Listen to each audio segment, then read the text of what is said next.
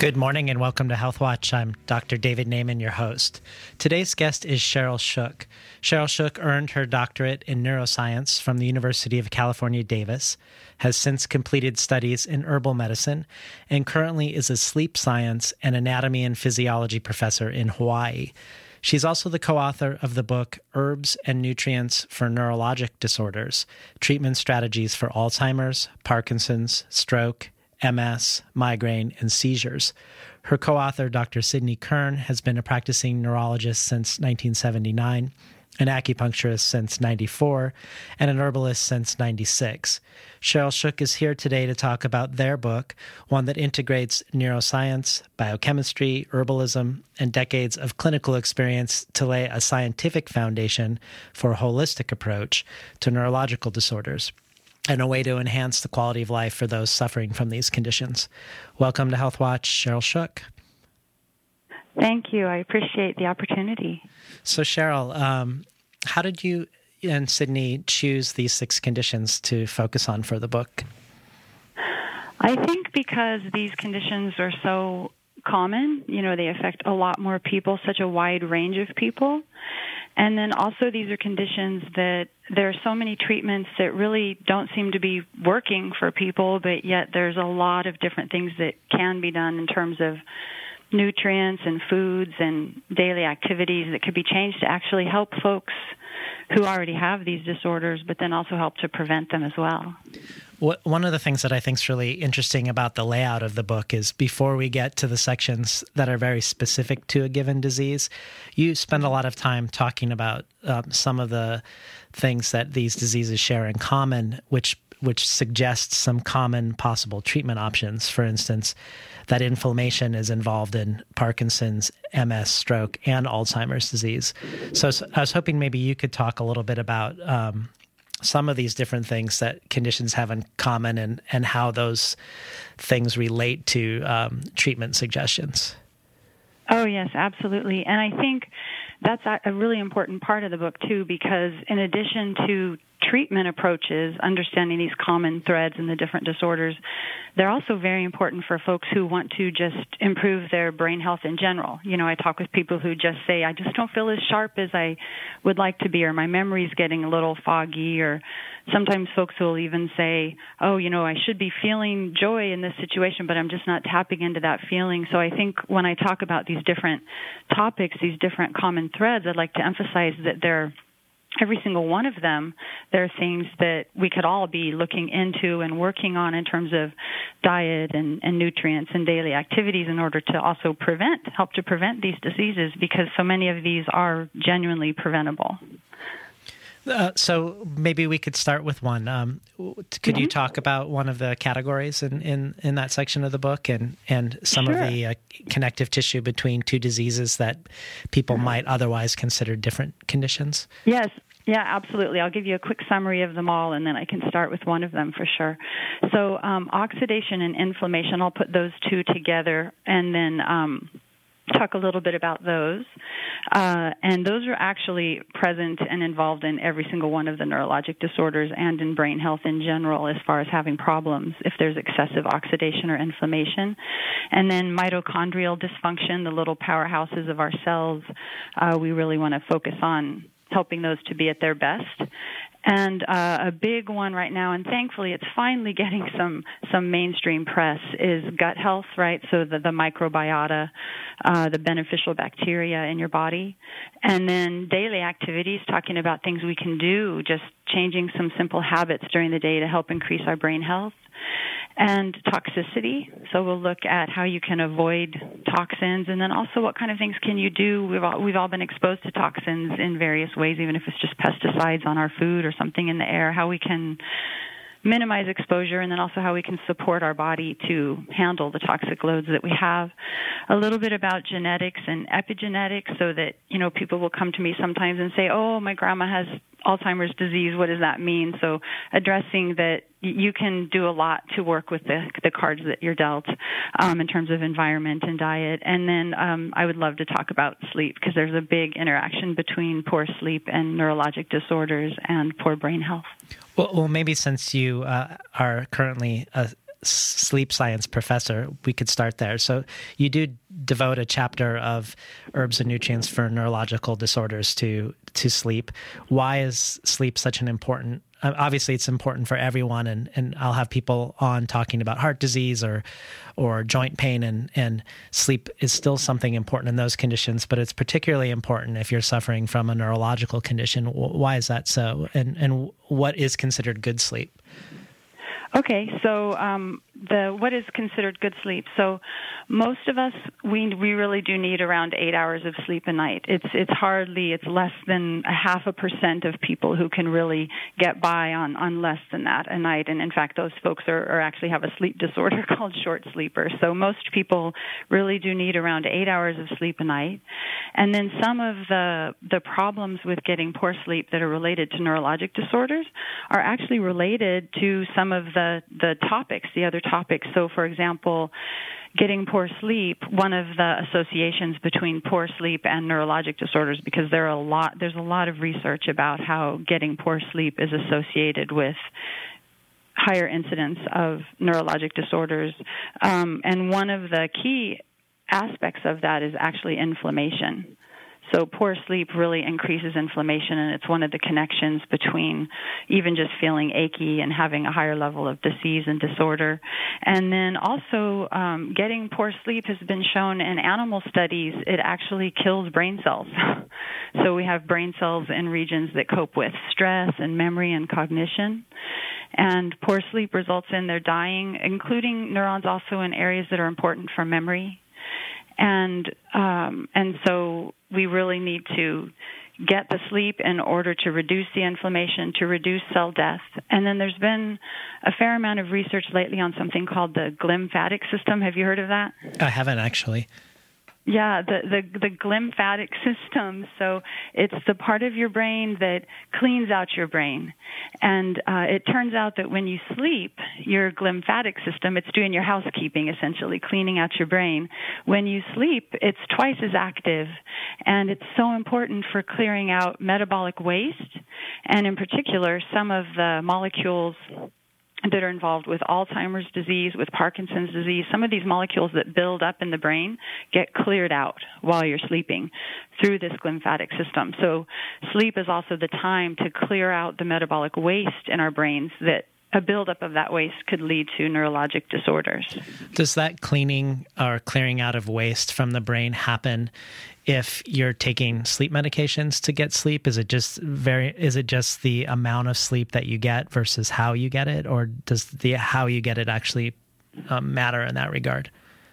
Oh, I appreciate you bringing that up. So sleep medications in general are doing more harm than good. And I even read a quote, I think it was from the director of UCLA Sleep Science, talking about how in the years ahead we'll view the sleep medication or the sleep pharmaceutical industry the way that cigarettes were viewed decades ago when we would see ads with doctors, this is the cigarette that the doctors smoke, trying to make it seem like they were helpful in some way. And that there's so much research now showing that when you're taking a sleep medication, a lot of them are disrupting what's called your sleep architecture.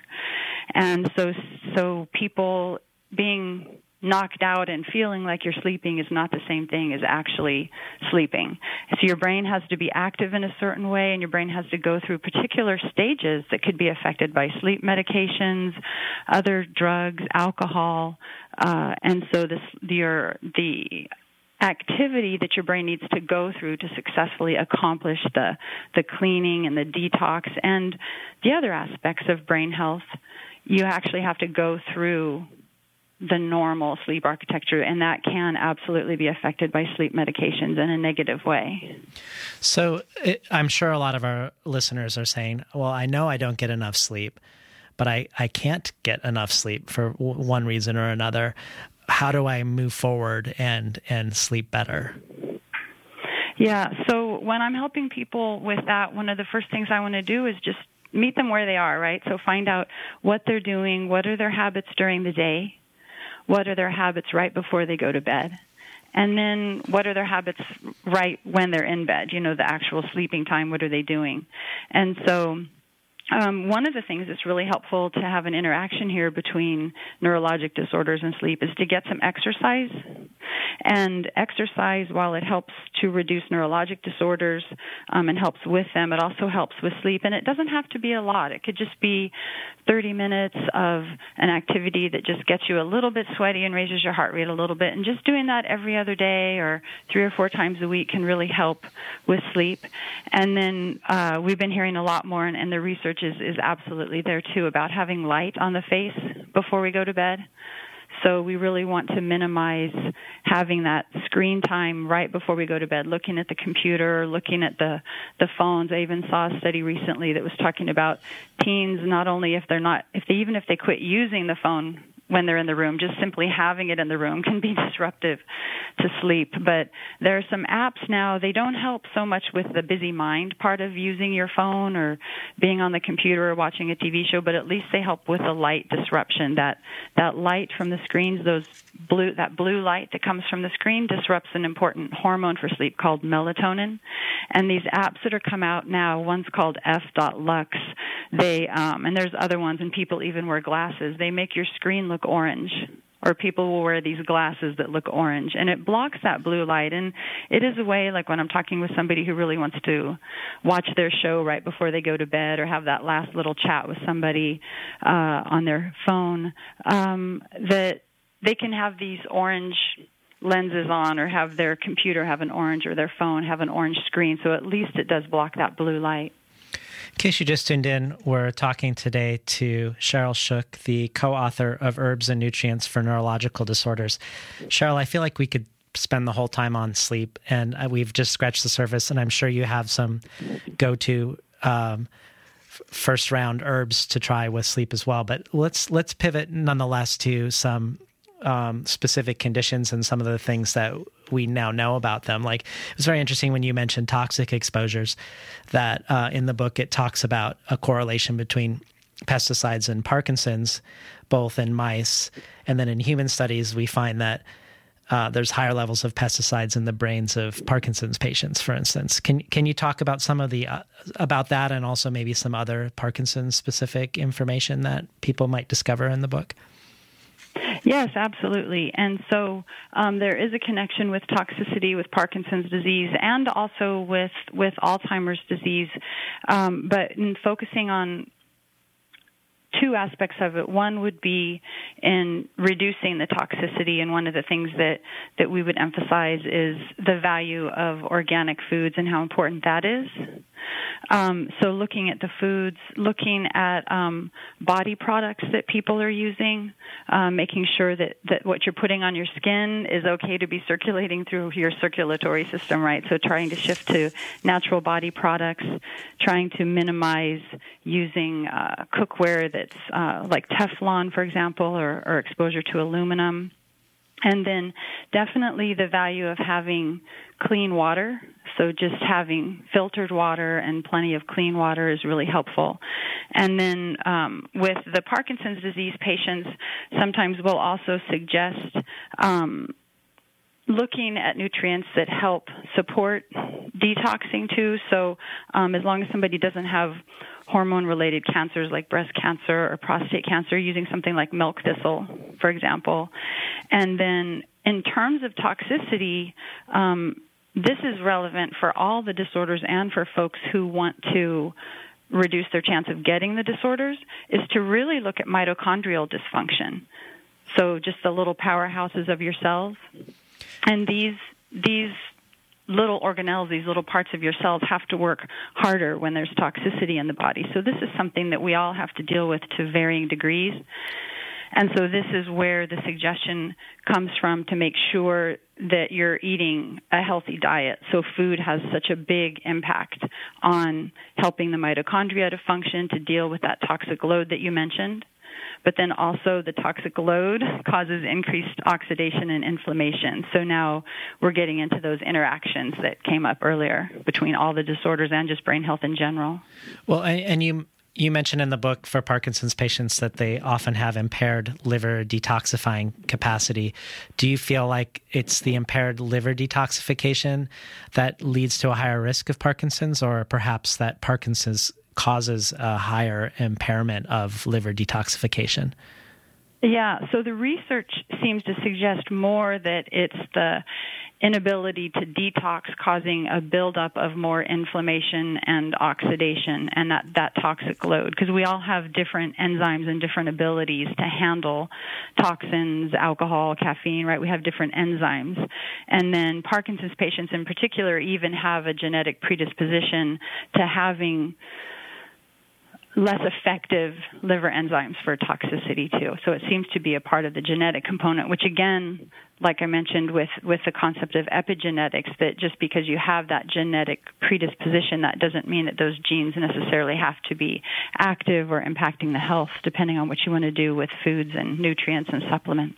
Well, there's certainly a large number of herbs and also dietary approaches for liver detoxification or assisting the liver in its efficiency around liver metabolism. So that's a good news, I suppose. Can you talk a little bit about, I'm curious about turmeric, which you mentioned in the book. I know that turmeric has been studied a lot for brain inflammation and blunt head trauma. And I was curious if that crosses over into being a beneficial supplement for people with certain neurological conditions, or whether that's just a separate phenomenon and not necessarily one that's relevant to what you're looking at. Oh, yeah, good question, because turmeric actually is an excellent support for neurologic disorders and for folks who are looking for general health, as far as just their brain health. It's a strong antioxidant. It's anti-inflammatory. And in fact, just we were talking about liver support, right? So giving you that support to help detox, turmeric is excellent for that. I think because it's a little bit of it's like a modulator as far as how it works in the body. I think if somebody's taking it, it's nice to also then take a holiday from it for a few weeks, right, and then just go back. That's a good one to do that with. But even just shaking a little bit of it on into a smoothie, or adding it more into your smooth and into your foods, or for some people actually taking supplements of turmeric. Well, let's switch to talking a little bit about multiple sclerosis, something that is common where we are in Portland and in other places at higher latitudes. What are some of the things that people might not learn from their conventional doctor that could help them in either lowering their risk of MS or helping manage some of the symptoms when they have it? Mm-hmm, yes. So with multiple sclerosis, you mentioned the northern latitudes. So there seems to be a connection between vitamin D, which is our sun vitamin, right? And so there's also an epidemic in our country of not having enough vitamin D. And doctors are finally starting to get on board, a lot of them are, with testing vitamin D levels and making sure they're at the level that they need to be for immune support, which is particular for multiple sclerosis, but again, for a lot of the other neurologic disorders. So used to be they thought of vitamin D as just for bone health, but now it's so clear that it's involved in brain function and immune activity. So for the multiple sclerosis patients, we want to make sure that they have enough vitamin D, and for people who are trying to prevent it, same thing, just really excellent for brain health. But also for multiple sclerosis, there's a supplement called threonine, and it reduces spasticity. And so that's something that can sometimes be helpful for the multiple sclerosis patients. And then, one of the things that I think of with multiple sclerosis is, and this has to do with also the theme of our book, is if so often that's thought of as an autoimmune disorder, right? So the medications that are used in terms of pharmaceuticals are going to often be going after the immune system aspect of the disorder. But if we really look at what's happening, that myelin, the coating that's around the neurons, that is being attacked by the immune system. And so, yes, we want to look at that immune activity, but that reduction in myelin causes the mitochondria to have to work harder. So now I'm going back to the mitochondria again. Those little powerhouses, they have to work harder in order to make the changes necessary so those neuronal signals can still get through a neuron that has its myelin destroyed. So now you've got mitochondria that are having to work harder, And so we want to support that. But then also, if mitochondria are working harder, we're going to have increased inflammation and increased oxidation. So can you start seeing how it's almost circular and that we keep coming back to these same themes? Yeah, no, it's interesting how we find all these subtextual interrelations between these conditions. Yes, and then if you don't, like with a multiple sclerosis patient, if you're just going after the immune aspect of it, then we're really not serving them as well as we could. We really want to give them support in terms of antioxidants, anti-inflammation. We want to support mitochondrial function. Are you still there, Sheryl? Mm-hmm. Okay, yeah. great. Can you hear me? Yes. One of the things we often hear in alternative medicine for MS is the use of cannabis. And I know you mentioned in the book, the American Academy of Neurology did a literature review about cannabis, and the most evidence exists for using it for spasticity and pain. What are your thoughts yourself about using cannabis as an herb for MS or for other neurological conditions? Yes. So with cannabis, first, I think it's important for people to work with a health practitioner who's familiar with different strains and different dosing and different ways of being treated. Because one of the things that's been clear in the research I've looked at is that, so you have the different molecules that we primarily talk about in cannabis, right? So THC is the more psychoactive component, the part that we notice that would affect how we're thinking, how we're behaving. And then there's the CBD, one of the other main components in cannabis. And the CBD is not a psychoactive component. And so what a lot of the research shows is in order for somebody to be treated with cannabis and have the minimal side effects, they would ideally have a plant extract that has a high CBD to THC ratio. So that's saying it's going to have more of the CBD, the part that's not psychoactive, less of the part THC that is psychoactive. And then also, I specifically mentioned a plant extract because some of the research shows that if you just give somebody straight CBD, it has a certain point where the benefits just start wearing off, right? So, or increasing dose doesn't give you any more benefits, where just it seems, and I imagine it's so many things with herbal medicine, that having the entire plant extract probably has a lot of aspects that we haven't figured out yet, and there are different molecules that have synergistic effects. So that plant extract with a high CBD to THC ratio seems to really help a lot. And yes, absolutely, I've seen it for reducing spasticity. And again, it's antioxidant, anti-inflammatory. There's research that shows that cannabis is neuroprotective. Yes. So you do go in these various conditions, Sheryl, around dietary strategies as well. And I know there's some evidence around a high-carb diet not being a good diet for someone with Parkinson's. And you cite for multiple sclerosis that a very low saturated fat diet and one that's very high in fish fat is particularly beneficial. And I'm guessing that's probably science coming from Dr. Swank from Oregon Health Sciences University. But I was curious about where that came from and your thoughts on that as the diet. I'm also seeing diets coming out, people promoting diets now that are more like gluten-free, paleo-type diets, which seems to be the opposite for MS. So how do you sort out the nutritional contradictory information when you're counseling people around this?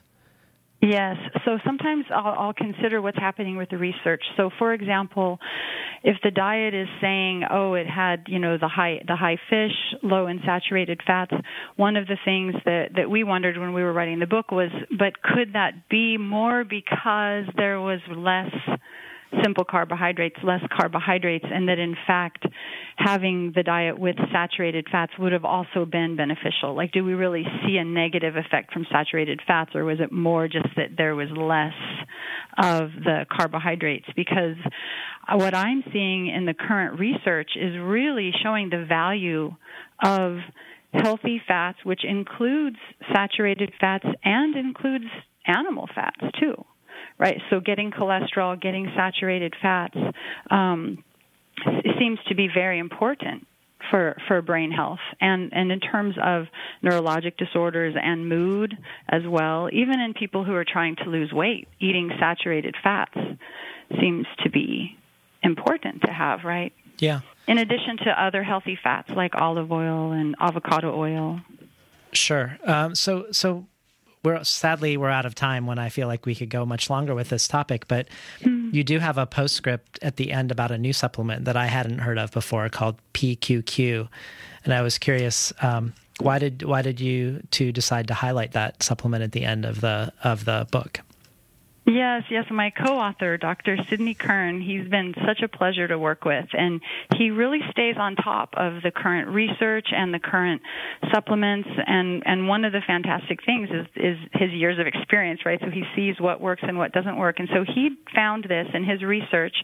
So it's called pyrroloquinoline quinone, PQQ, and it's been getting a lot of research recently, and some people are saying, could this maybe be the new power vitamin? But it's new. The research is new, but it shows that it's antioxidant and that it has a lot of mitochondrial support. Yes, so that was why it was added on at the end. It was just sort of like hot off the press, this research. Can we just put that in the book before it comes out? So do you two have a web presence of any sort where we could direct people towards a website around the book or otherwise where people could learn more about some of these less conventional approaches to support neurological disorder treatment? Yes, I have a website, which I'm expanding right now, but right now at least what people can get to on it is I do have a handout for brain health that has, food advice and supplement advice, things to include, things to avoid. I also have sleep wellness handout there. And it's called yourbalancedhealing.com. Yourbalancedhealing.com. Well, it's a pleasure having you on Health Watch today, Sheryl. Oh, it was my pleasure to get to talk with you. Thank you so much. We're talking today to Sheryl Shook, the co-author of the book Herbs and Nutrients for Neurological Disorders, Treatment Strategies for Alzheimer's, Parkinson's, Stroke, MS, Migraine, and Seizures. You've been listening to Health Watch. I'm Dr. David Naiman, your host. Stay tuned for the rest of the Monday Morning Radio Zine.